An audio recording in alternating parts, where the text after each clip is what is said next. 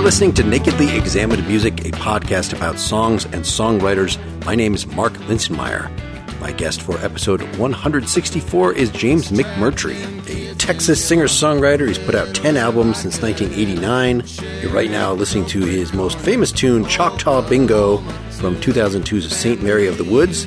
Today we're going to be discussing If It Don't Bleed from his new album, The Horses and the Hounds. Then How Am I Gonna Find You Now from Complicated Game, 2015. And all the way back to Be With Me from It Had to Happen, 1997. We'll conclude by listening to another track off the new album, Blackberry Winter. For more, please see jamesmcmurtry.com. For more about this podcast, see nakedlyexaminedmusic.com. This podcast is part of the Partially Examined Life podcasting network and is presented by openculture.com. Though I'm hoping that you are subscribed directly to the Nakedly Examined Music podcast and not merely hearing it in one of those places. If you really like what we're doing and want to support it, you can do so at patreon.com/nakedlyexaminedmusic. That will get you not only ad-free versions of all the episodes, but also my episode notes, which are the lyrics, the structures, things I found noteworthy in the arrangements, etc. So I'll have played a little bit of Choctaw Bingo from St. Mary of the Woods 2002. We want to get pretty quickly to the new album, The Horses and the Hounds 2021. The song we picked off that was If It Don't Bleed. Do you want to say a little about getting into this album, where you're at now, as opposed to, say, Choctaw Bingo or the 90s stuff? I'm not much different. Yeah, that song Bleed came because I had a cousin that was kind of strung out on various substances, and he got clean, and I was bitching about something one day, and he said, James, quit bitching. He said, if it doesn't bleed, it doesn't matter. So that was kind of the seed for that.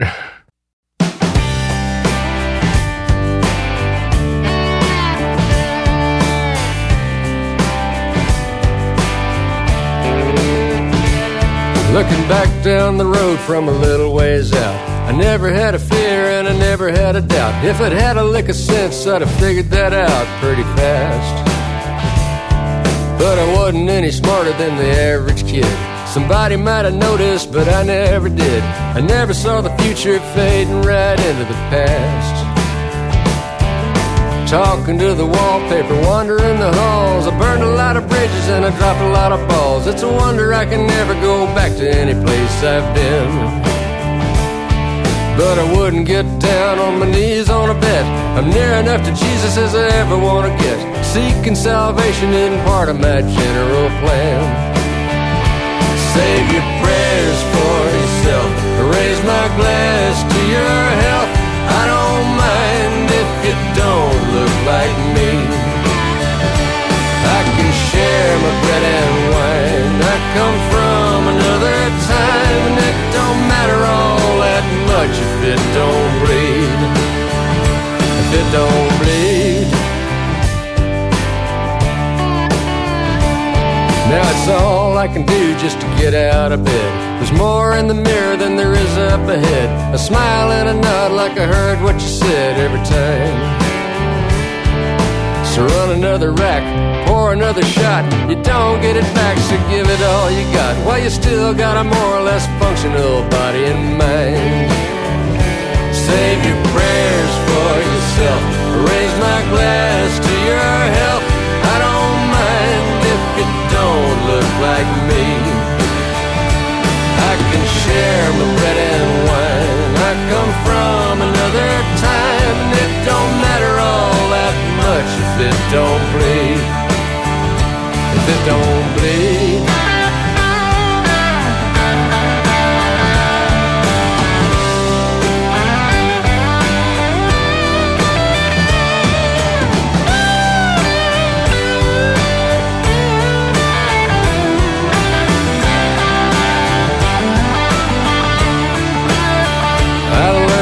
Answer my calls and open my mail. I paid my taxes and I stayed out of jail. You stay in the game when you're too broke to fail, that's a fact. Talking to the wallpaper, sleeping in the halls. Bones get brittle, so you better not fall. You're slow to a crawl and time gets to ball in a jack. Run you right off the track. Save your prayers for yourself. Raise my glass to your health. I don't mind if you don't talk like me.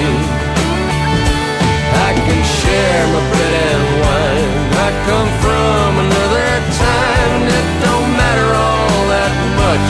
don't bleed, if it don't bleed, if it don't bleed, if it don't bleed, if it don't bleed.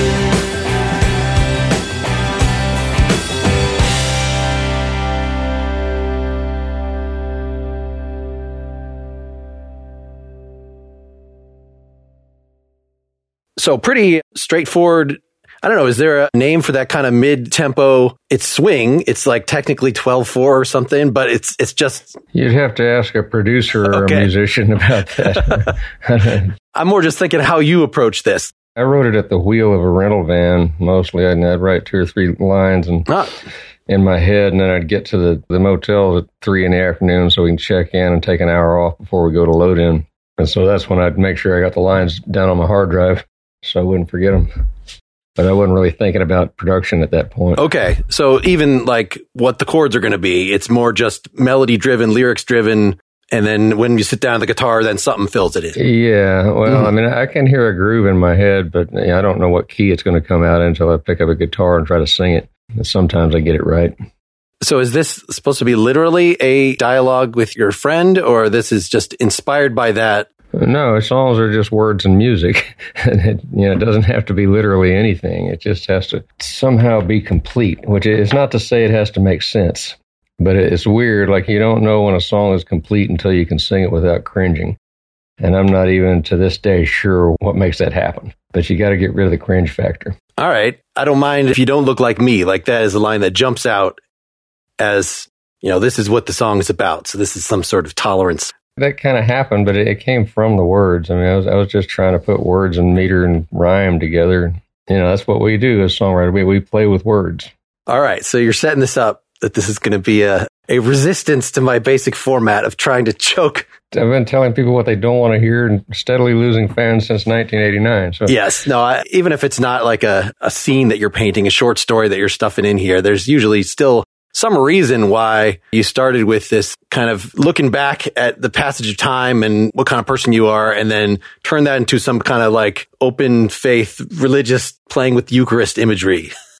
Yeah, but it all basically happened because I had to make a record. And that song was written in the last tour before we went in to track the record. And I didn't have enough songs for a full record. So a lot of times I write out of fear of not having a job. You got to keep the thing going. And even though I'm not living on record sales, we got to have records out so we can keep going down the road. So I'll get to talk to guys like you and, various journalists. And that way people will, if we're coming to town, somebody might write about it and somebody will come to the show.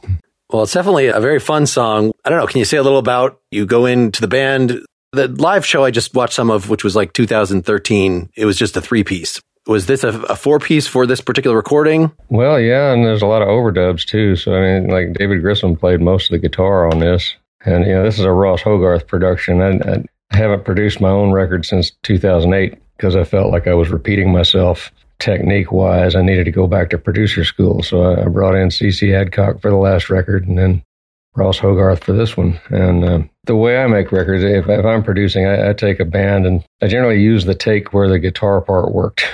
Then I don't have to overdub my guitar, but real producers work differently. So, they'll use click tracks and they tend to build it from a drum part up. Drum part up, or like I assume a click and you just playing through it? No, we tracked with the full band, but, it's all about getting, really solid drum tracks. So then you can, that's your foundation. Yeah. So in this case, do you even remember if you're laying down everything as a 3-piece, were you then replacing your guitar later, or you try not to do that? There's very little McMurtry guitar on this record. It's nearly all Grissom. I did sing for about 40 hours. And it seems nicely free of at least evident pitch correction. Is that, do you even know? Well, I probably sang so much that he could comp it without having to. I'm betting he did some tuning in there. Yeah, that has been a bane of my current... It's a fine tool, but I don't want to hear it. I don't want to hear that it is happening. Well, yeah, you got to be good to hide that. I can't say what he did, and I'm not going to ask him. Let me pick out a spot here. There's a weird drum fill sort of in the middle of the second verses. So run another rack, pour for another shot. You don't get it back, so give it all you got. While you still got a more or less functional body. He's kind of playing like a full measure, like he's going to the exciting part, but it's just like the middle of a... That's just to break it up. You don't want things to be too symmetrical every time. Well, yeah. So, and then when he actually is doing a fill to the chorus, it's just like a very simple, like, launch it in, as opposed to like, we're using this big wind up through the whole thing to just like blast to another energy level or something. That was tracked in 2019, so I don't remember all the psychology behind all the fills. What is your communication like with the band in terms of, add a fill here, or are you just trying to leave them to their own devices as much as humanly possible? That was Ross's deal. He's a producer on this one. All right. So it's really that different if you are consciously...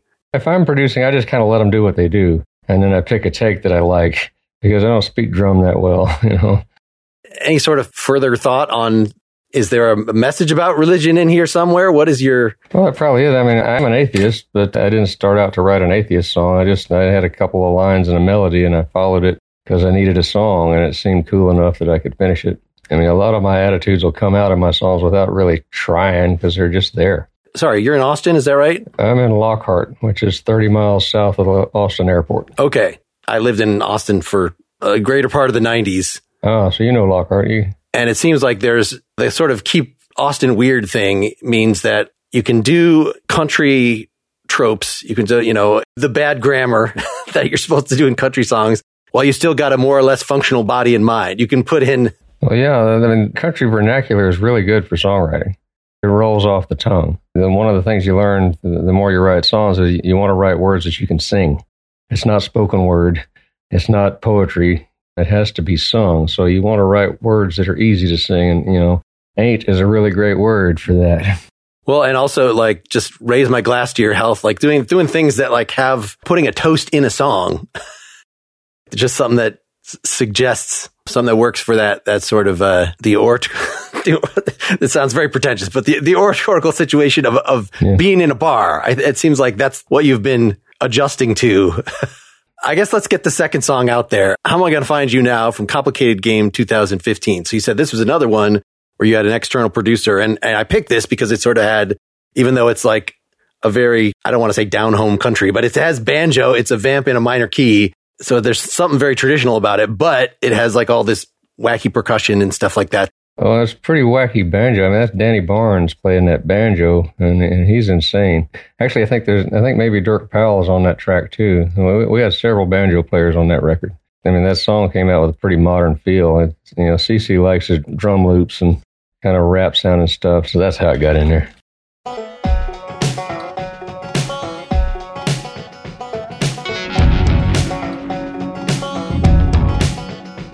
I got a cup of black coffee so I don't get lazy. I got a rattle in the dashboard driving me crazy. And if I hit it with my fist, it'll quit for a little while. Gonna have to stop and take a piss in another mile. Headed into town, gonna meet you at the Mercantile. Take you to the Sonic, get you grinning like a crocodile.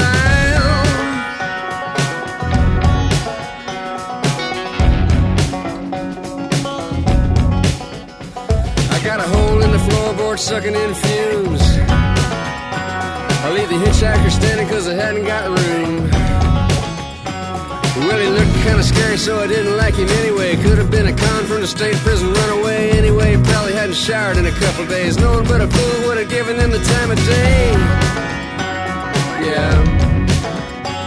Just listen close, I'll tell you how I feel. You need to know, so I'll talk slow. I always keep it real. See the red light blinking in the middle of town, but I don't see a car parked anywhere around. And I'm smoking into town like a Molotov cocktail. Rag in the gas cap, flapping loose, never fails. Cell phones down cause they didn't get to check a mail. How am I gonna find you now? How am I gonna find you now?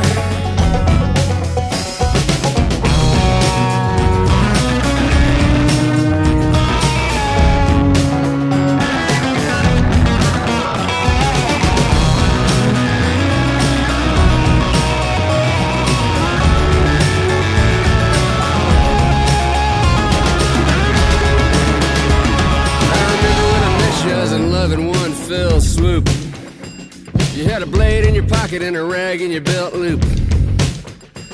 Guys is hovering around the bar like gulls on the ocean at the end of your shift. Just in case you got the notion, watch you washing all the glassware of poetry in motion. How to rope the moon for you, how am I gonna find you now? How am I gonna find you now? Just listen close, I'll tell you how I feel. You need to know, so I'll talk slow. I won't let go of this obsessive thrill. I got a night coming on and it's gonna be dreadful. Now I'm washing down my blood pressure pill with a Red Bull. Hit the city limit sign and I'm blind and I'm seeing red. Uniroyal tire on the right rear, throwing treads. Y'all see the X-rated scene running in my head, big as a baby's arm. How am I gonna find you now?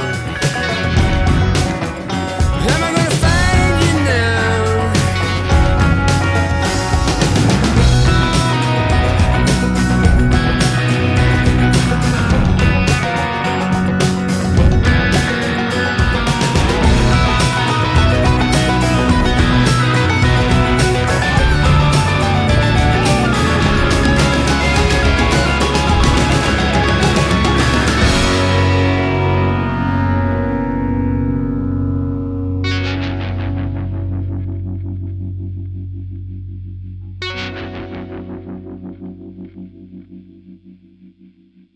All right, so this is still, unlike the third song that we're going to hit in a bit later, which is about 7 minutes long, this is still pretty controlled, a 4-minute pop song.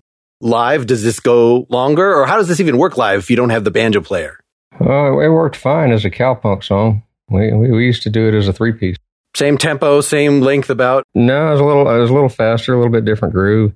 And then I think after the record came out, we started messing with it and like slowing it down and making it a little more like the record. Because CC got away from our original arrangement. So you say he was into the rapping thing, but you wrote this. So is this like the closest to a rap that you get here in this tune?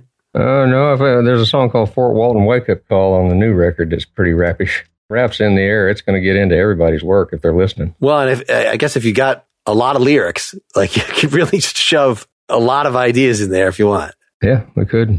Let me play a little bit in the middle of the chorus here. I always keep it real. See the red light blinking in the middle of town.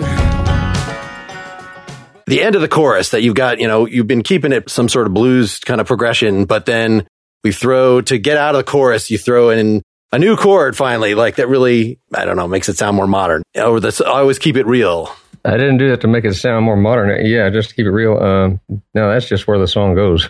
That's where it always went. Did you so is that an actual sitar? That's a PRS through a phase shifter. Okay. Well, I hear the phase shifter, that's like... Yeah, there might have been a sitar guitar on there somewhere. I played the PRS. I don't know what else CC might have put on there just in pieces. I can't remember that. I don't think there was a sitar. Like, how did the production style differ? Like, was this still, you're trying to track the three of you live, or? Well, that was completely different. No, that was tracked, I'd come in and we did all the initial tracking in Mike Napolitano's house. Yeah, he's married to Ani DeFranco, and they have a studio in their living room with guitars hung all the way around it, and one of Ani's Gibsons sounded better than anything else, so that's what I tracked on an acoustic Gibson, and it was just me and a click track. And so I'd lay down a vocal and guitar performance, and then I'd redo the guitar to the click so I had clean guitar, and then I'd re-sing it so I had clean scratch vocal. And then I'd go back to Austin, get in the van, and go try to make some money somewhere. And meanwhile, CC and Mike would sit there and think, okay, do we want drums on this, or what are we going to do with this? That was built out. Okay. From just a vocal, guitar, and click track. So, by the time we got the banjos, there was a whole lot of stuff going on that I didn't even know about because I wasn't there for it. Ben Montench played all the keys on it, or most of the keys on that record, but I never met him because I didn't happen to be in town when they were doing that session. They did that in New Orleans. So even that main banjo part, that's because they erased your guitar. Yeah, it was mailed in from Seattle. And so does that mean there was guitar originally over that, but that just took that out just to expose the banjo more? The electric guitar and the banjo are overdub, and a lot of times we lose the original guitar in amongst everything else we put in, because by the time we got done, we didn't need the original guitar anymore. And it's sort of like painting with sound, which is what recording is. Any sort of particular influences that you can point to for, writing this kind of, it sounds like a little Dylan highway, maybe older Dylan tune in terms of just when rap goes, the rap that is in the air goes into your filter, what happens to it? Do you even know, really? I don't even know, because I don't, for a long time, I didn't really listen to rap. It was just there. But that song came about because I was driving to my hunting camp and I had a rattle in the dashboard. And I started with that verse, and it's the same thing. And this is another one where literally, at least you started in the car while driving. So actually having it be about the car. Yeah. That makes a lot of sense. Are there a lot of, even to the point of rejecting them, like tunes about being on the road because that's where you are? I spent a lot of time driving. Well, Choctaw Bingo comes from the road. That was, at least for a while there, it seemed like we started every tour or ended it on Highway 69 in northeast Oklahoma. And it was interesting, because at that time we never played in Oklahoma, but we were always going back and forth across it to get somewhere. And there was a lot of weirdness along the road. And there was a bingo parlor in Durant called Choctaw Bingo, which is now Choctaw Casino. It takes up about 50 acres. And you don't see the word bingo there anymore, but back in the 90s, it was Choctaw Bingo. And then there was a gun shop further up the road called Pop Knife and Gun. And there was a lingerie store in Baxter Springs, Kansas, that had the Rolling Stones lips on their sign out front. I think they moved to Springfield, Missouri, or Joplin, somewhere. Anyway, I put all that stuff in the song just as an exercise, because I hadn't written in a while, and I just wanted to see if I could get it all in one song. And within about a year of writing the song and putting it out, all that stuff disappeared. The gun shop closed, the lingerie store moved. There's some new weirdness that sprung up along there that fit the meter, like Red River Rehab and Who's My Daddy DNA testing, which I subsequently put in another verse. So now there's a lengthened version of Choctaw Bingo that's not on any recording yet, but I think it goes a full nearly 15 minutes now. So it sounds like, it sounds like you could just from stuff I saw through the windshield.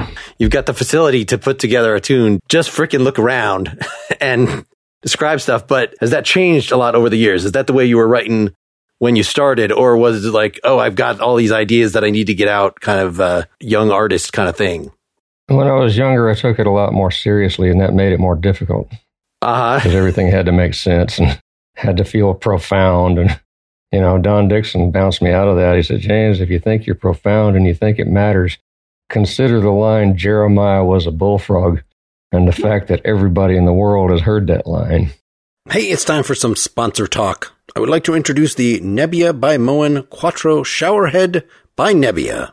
Quattro is the most affordable shower yet from Nebbia, the technological innovators in the world of showering, backed by some of the biggest names in Silicon Valley, including Tim Cook, and designed by former Tesla, NASA, and Apple engineers. Their breakthrough work have developed a superior shower experience that saves water. The Quattro is Quattro because it has 4 spray modes, 2 powerful high-pressure spray modes, in addition to the popular Nebbia Spa Spray. I go for the spa thing. I like the way that it really is misty, and you put your face right in it and get all misty. My daughter, who was visiting from college, also used this, preferred the hard spray that gives you the feeling of a high-pressure massage. And when I wash my dog with it, because it has the hose that lets you pull it down off of its magnetic base and wash things that are on the ground like your feet, well, I use the Super Saver mode. That's ideal for young kids, pets, and sensitive skin. So many choices. You could just switch it every 5 seconds while you're showering, just to confuse your skin. And you know what else was fun? Installing this. It was super easy, a 3-minute process, easy as changing a light bulb. Anyway, all the modes save 40 to 50% of the water compared to a traditional shower. And while you're shopping at Nebbia, you can also check out their other sustainable bathroom accessories, such as the new Quick Dry Earth Mat, which they also sent me one of. It is crazy. You step on it, you don't even have to dry it. It just dries by itself in minutes. I think a ghost is involved. I don't know. Nebbia by Moen Quattro starts at just $199 exclusively on Nebbia.com. Nebbia gave us a special discount just for our community. Go to Nebbia.com/NEM and use code NEM at checkout to get 10% off all Nebbia products. Again, that's Nebbia.com/NEM, NEBIA.com/NEM NEM for Nakedly Examined Music to check out what they have to offer and save 10% with that code NEM. I would also like to tell you about a thing called Masterclass, which you may have heard of. It is a streaming service. It is something you can access through virtually any digital device. And in your little digital device, they have captured many of the greatest minds on Earth. You can learn about purposeful communication from George Stephanopoulos, poetic thinking from Joy Harjo, science and problem solving from Bill Nye, creating change from Malala, philosophy from Cornel West, and these are just the new classes. I'm not even going to run through the litany of super celebrities that are on here. I do want to focus on one new class from a musician, Yo-Yo Ma, whom, if you are familiar with his work at all, you know he's an amazing performer. Did you know that he's also a super inspirational speaker? I did not. I was just watching his lesson, Expressing Ourselves to Make an Impact, where he's just really talking up the performer attitude of how to really connect with your audience. And that kind of seems the overall tone and lesson of his course. He's got lessons on making your head, heart, and hands work together, adding depth to collaboration, bridging arts and sciences. He performs, he analyzes the performance. So that course is worth your price of admission alone. And it's just one of over 100 things you will get for you to dip into, for you to share with your family. And each of these courses, well, they have other listeners that you can talk about things with. They have materials you can download to supplement what you're hearing. You can do them as audio. You can do them as video. You can play them at different speeds, really binge on a whole course or just skip around little bits of different ones. It really adapts to what you are prepared to do, however deep you want to go. I highly recommend you check it out. Get unlimited access to every masterclass. And as a Nakedly Examined Music listener, you get 15% off an annual membership. Go to masterclass.com/NEM now. That's masterclass.com/NEM for 15% off Masterclass. Well, that might be a good transition to our third song. So this is not on your oldest stuff. It had to happen 1997. The tune is Be With Me. So you're a few albums in here, but it's still very coherent. It's a pretty compelling story, sort of, but still, like, these are things that happen to you. I don't know. Can you give folks some orientation before they hear it? You know, I have to have people, sometimes after a show, people walk into the dressing room like they owned it and say, yeah, can I have one of your beers? Like, no, what are you doing here? Well, I just drove 300 miles to your show. Well, that's very nice, but this is kind of a workspace here that you're in. And there's a sense of entitlement from fans, and I've seen that. It's not just my fans. Everybody's does that now. My dad passed away back in March, and I was up there working on his house, trying to sort stuff out for appraisals, and I hear voices in the driveway, and I look out, and there's this couple walking up the driveway. I said, can I help you? Oh, he's just looking. I'm like, well, what do you mean? Who invited you to just look? You think you just get to walk up, you know? It's that sort of thing. So I combine that with the history of music. We used to need royalty to sponsor us. Jimmy Buffett explained that once. He said, we come from court jesters, not philosophers. So that's where I worked in the court jester and then the medicine show for the next verse, which kind of touches on how we kind of revere artists, but we don't want our kids to be one. We want them to get a real job. So he's having to ask, if I'm a good boy, Mom, can I go to the medicine show? That sort of thing. Are you who you look like? Or are you just yourself? Are you somebody famous or just somebody else? Can you play Stairway to Heaven? Are you good enough? Were those songs real or did you make them up? I only wanted to shake your hand, equal to equal, man to man. What are you drinking? Let me buy you one. You owe me much more than just a job well done. You're gonna be with me till you dying day, and I won't take it lightly if you just walk away. Fetch me the jester, commanded the king. The harder I thrash him, the better he'll sing. Take him back to the dungeon, get him something to eat. If it wasn't for me, he'd be out on the street. And he's gonna be with me till his dying day. And I would not take it lightly if he were ever to stray.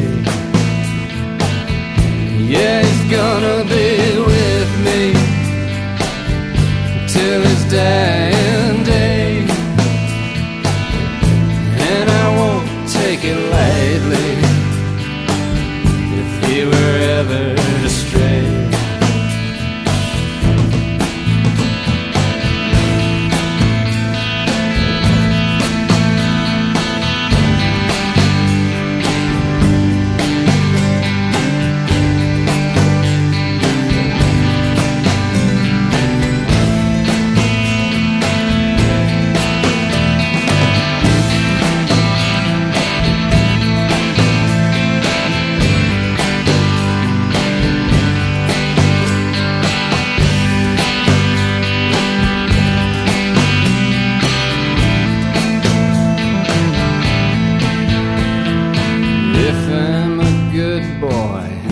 Mama, can I go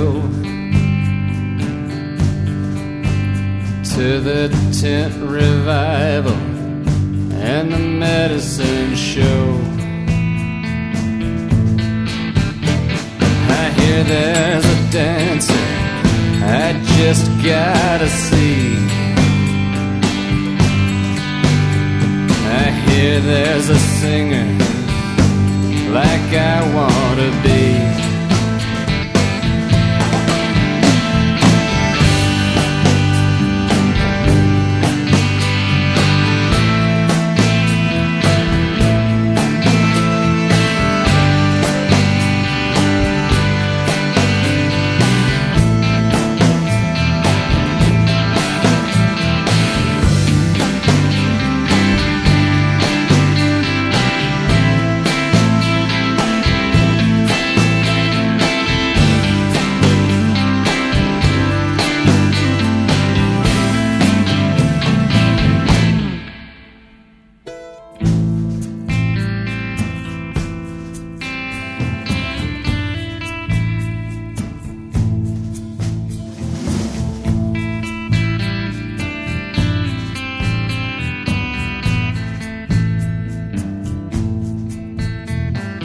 If I were someone, would you take me home? Let me look in your closet, let me rattle your bones.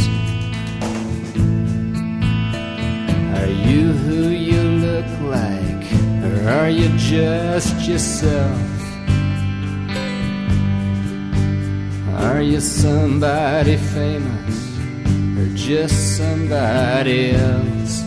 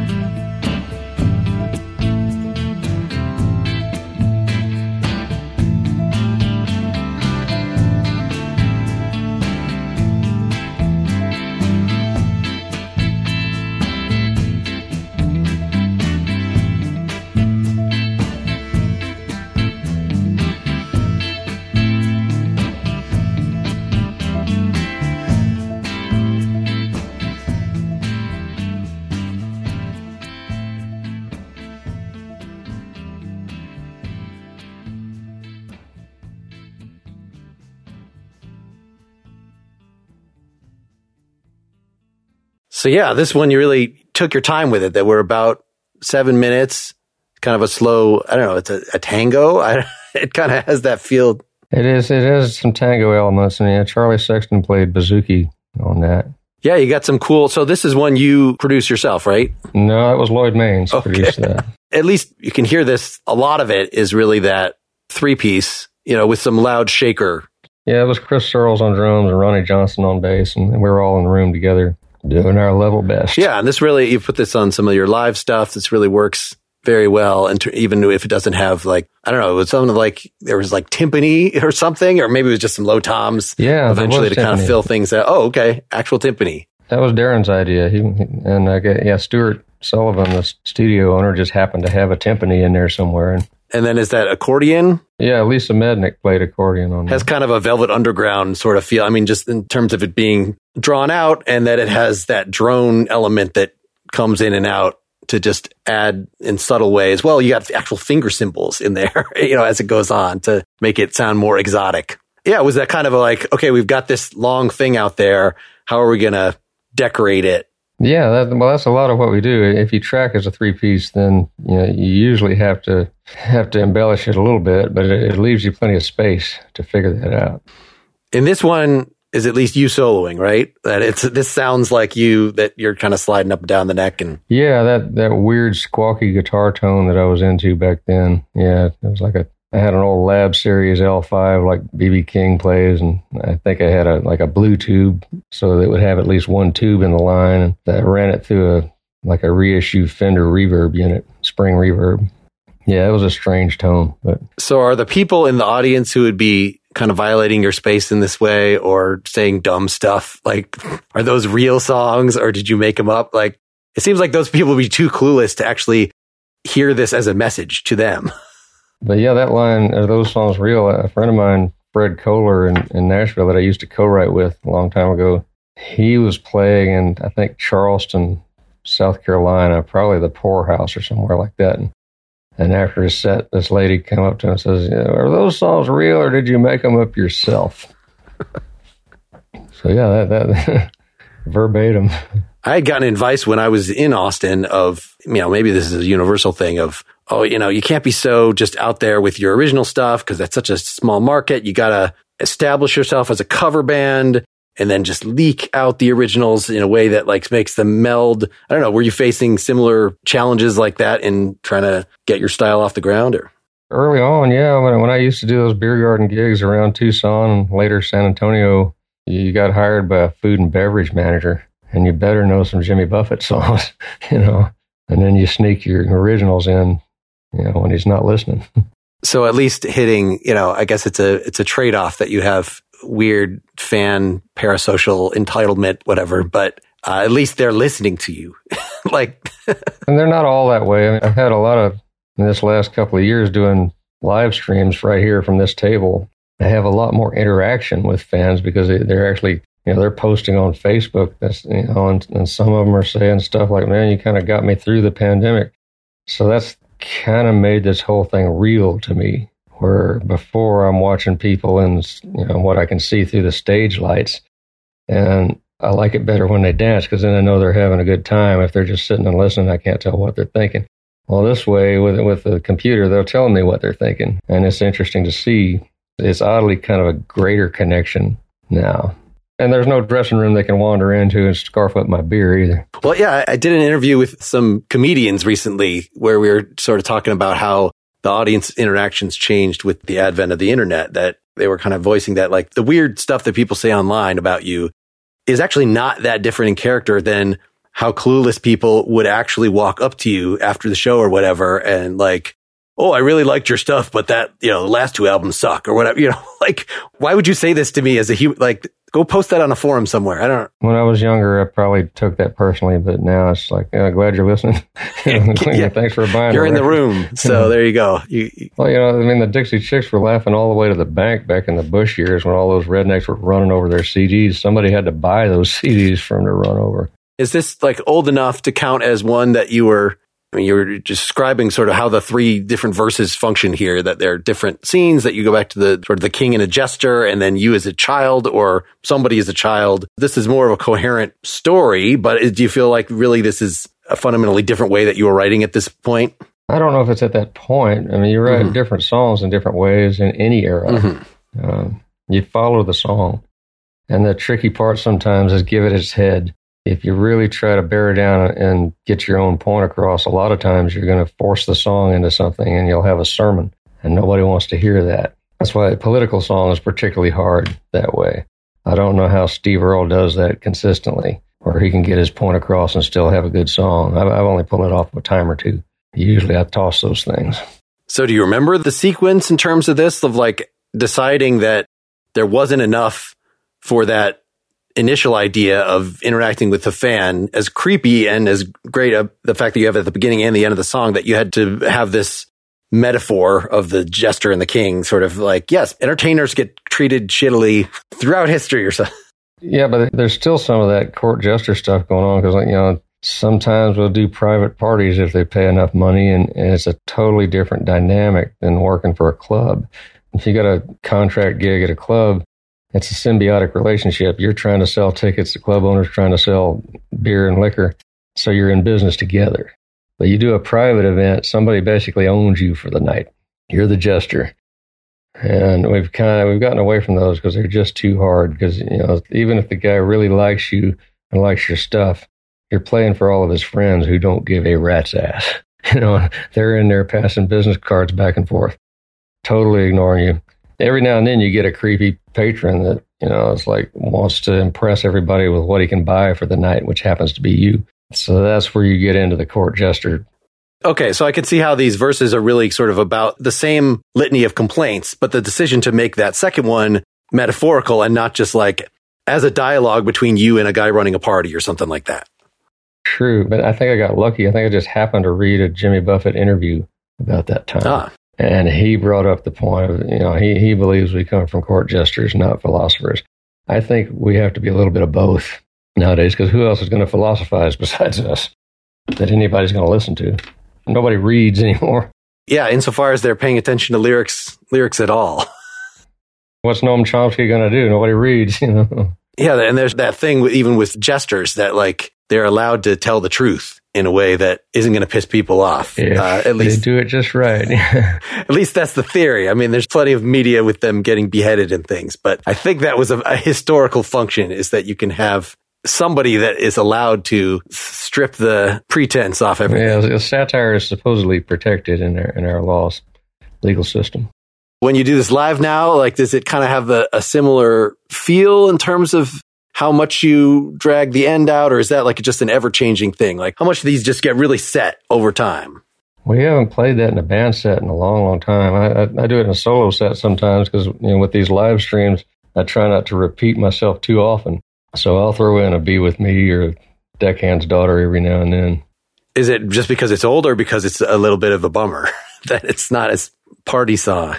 No, it's just we got other songs. We have other songs we have to play. Yeah, I mean, is that a consideration now in the live set of like keeping it reasonably upbeat or something? Or is it just like your reputation as somebody that people are going to listen to the lyrics and like, so you could totally do this and it would be fine with the audience? No, we try to approach our set like any set of music. You have a certain amount of down stuff, and then you got to bring it back up, and you do a few new songs, then you give them an old song that they know to get the energy back of it. It's an exercise in energy, basically. I know, obviously, with the pandemic, this has disrupted all the live stuff, but with the reputation that you've gained over the years, has this gotten substantially easier, or do you feel like it's kind of the same grind in terms of the touring, you know, when you're allowed to, as of 2 years ago, that it was in the 90s, say? We haven't been on the road since before pandemic. I mean, we did a weekend or something, but we haven't done any real tours. We're supposed to go out in mid-January for a month, though we seem to be experiencing another surge, so I don't really know if that's going to happen. All right. And is there a business reason to like, it's time to make a record? Like, is it? Yeah, well, we made the record before the pandemic. Okay. It was a whole different paradigm back then. You know, we had to get a record out so we could keep touring. Well, then we can't tour. And I discovered after a couple of weeks that, you know what, my back doesn't hurt anymore. If I can find a way to do this and stay home, that's kind of appealing. can't really do that. We do have a record out. We got to go out and promote it the best we can. You don't want the door to close. We have to go out to have the option to keep going out. But it's kind of still dicey because, we're acting like this thing, the pandemic's over, and it's not. One of our club regulars came up positive just now, fully vaccinated, boosted, everything. The Delta thing is real, so I can't predict what's going to happen with this. Is there a vat of songs already written musing about the pandemic or anything else like that?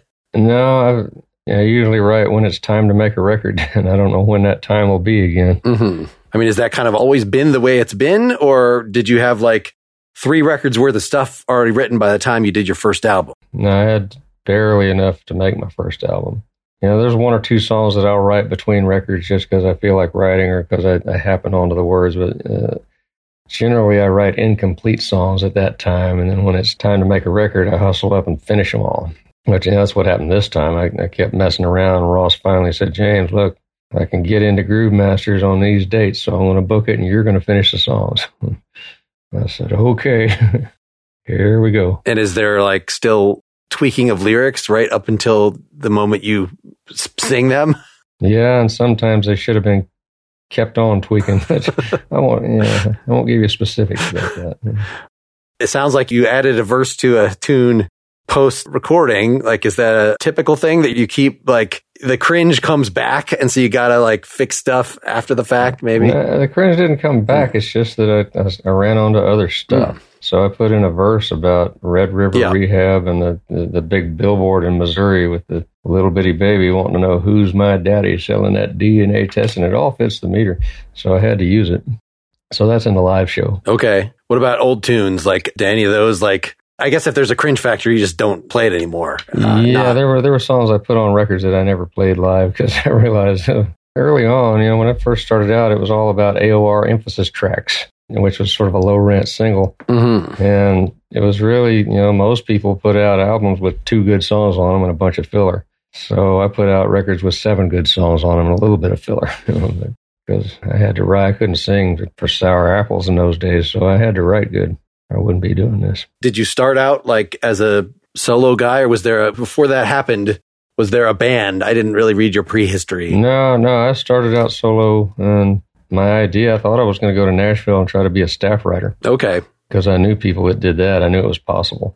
But my dad had a screen job working for John Mellencamp, and so I gave him a tape, hoping that maybe he would cover one of my songs. That way, when I got to Nashville, somebody could rent me an apartment because, the first thing they ask is, what do you do? And if you say I'm a songwriter in Nashville, they say, yeah, but what do you do? They don't want to hear about your songwriting. They want a steady income. But John didn't want to cut my songs, but he had some time on his hands, so he elected to produce my first record. Well, that's a nice way that it spins when you end up actually getting acknowledged for your own work. Well, I had no idea what to do with the record deal, but, I knew that the door probably wasn't going to open again, so I had to go through it. So to close out here, we're going to introduce the last tune. I had picked Blackberry Winter, just the closer from the new album. Well, I saw that it's co-written with Ross Hogarth. Do you feel like now you're at the writing on a Nashville level, Nashville style, or is this still just kind of... No, I gave him credit because he rewrote a melody in one place so I could sing it better. All right. And that's an actual effect on the song. Sorry, so was he the producer? Is he in the band? Ross produced the record. I just saw that you had other co-written songs on this album, a couple, like with David Grissom. Yeah, Grissom kind of reshaped the song there. Okay. So that's, since he was playing the guitars anyway, it was still not a matter of like sitting down with another human being and coming up with something from scratch. It's a matter of somebody's contributed. And so, sure, have some publishing. In such a way that it profoundly changes the song. So, yeah, the laws are fairly iffy on that, but I give them credit when I think they should have it. Yeah, it's definitely up to how generous the songwriter is feeling. In Nashville, if you're in the same room when the song gets written, you get credit. I've heard that. All right. So like How Am I Gonna Find You Now, that's not co-written, right? Even though the production went crazy with it, but like it's still... Same melody, same lyrics. All right. Well, can you say a little just to send folks off about Blackberry Winter, about this song in particular, before folks hear it? No. Don't want to get into that. Okay. Well, here it is. Well, it's the closer. I mean, it's a nice dramatic closer to the album. It seemed like it would be too well for us. Really enjoyed making my way through your catalog the last couple weeks. Thanks for doing this. Well, thanks. Yeah, you bet.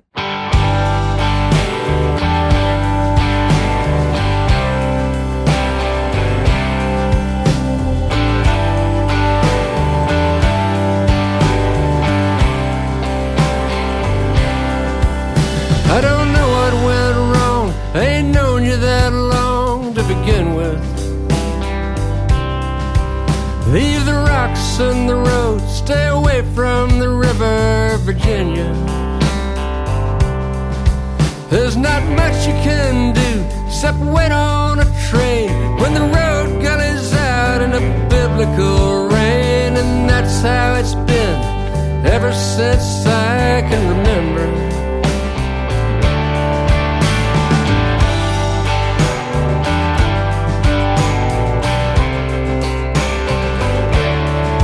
I'm not too keen of mind. I don't pick up on signs like I ought to. So I won't sweat the cost of the coffee or the wine that I bought you. With your emptied out nest, your chicks have all flew. There's nobody left to take care of but you. And you don't know how to just be. No one ever taught you. I can't find much to say as you play with that loose strand of hair. If you had your tail, you'd be twitching it. And I've got to get over the scare until you know. Until you know. Until you know. Until you know. Never saw such a cold day in June, did you ever, Virginia? In our young days, the old people called it blackberry winter. As the mail plane goes out at a slow rate of climb, this cold rain don't help with your low state of mind. Hanging down like the fog on the ridge, you can't tell what's in it. And you stare me down hard and you ask me why I even care. It's not that I'm any Sir Galahad. There just needs to be somebody there to tell you no. To tell you no. To tell you no. To tell you no.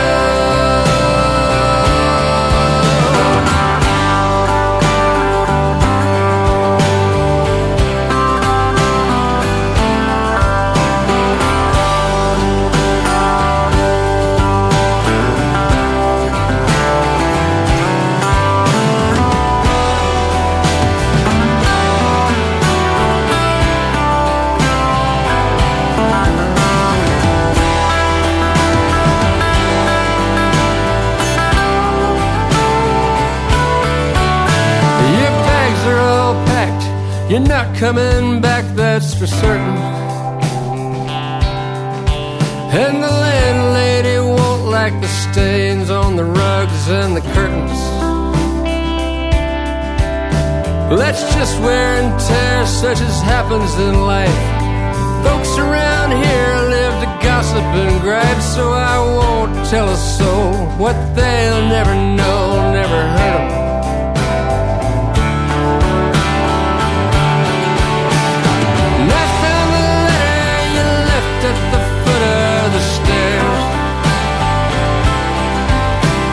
And I heard the horn blow, the train's pulling out. I hope you find somebody there to tell you no. To tell you no. To tell you no. To tell you no.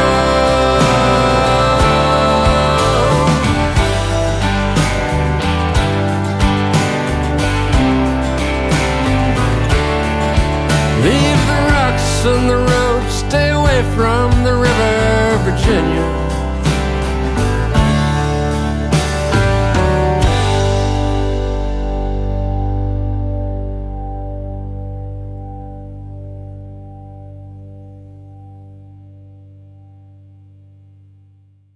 Thanks so much to James.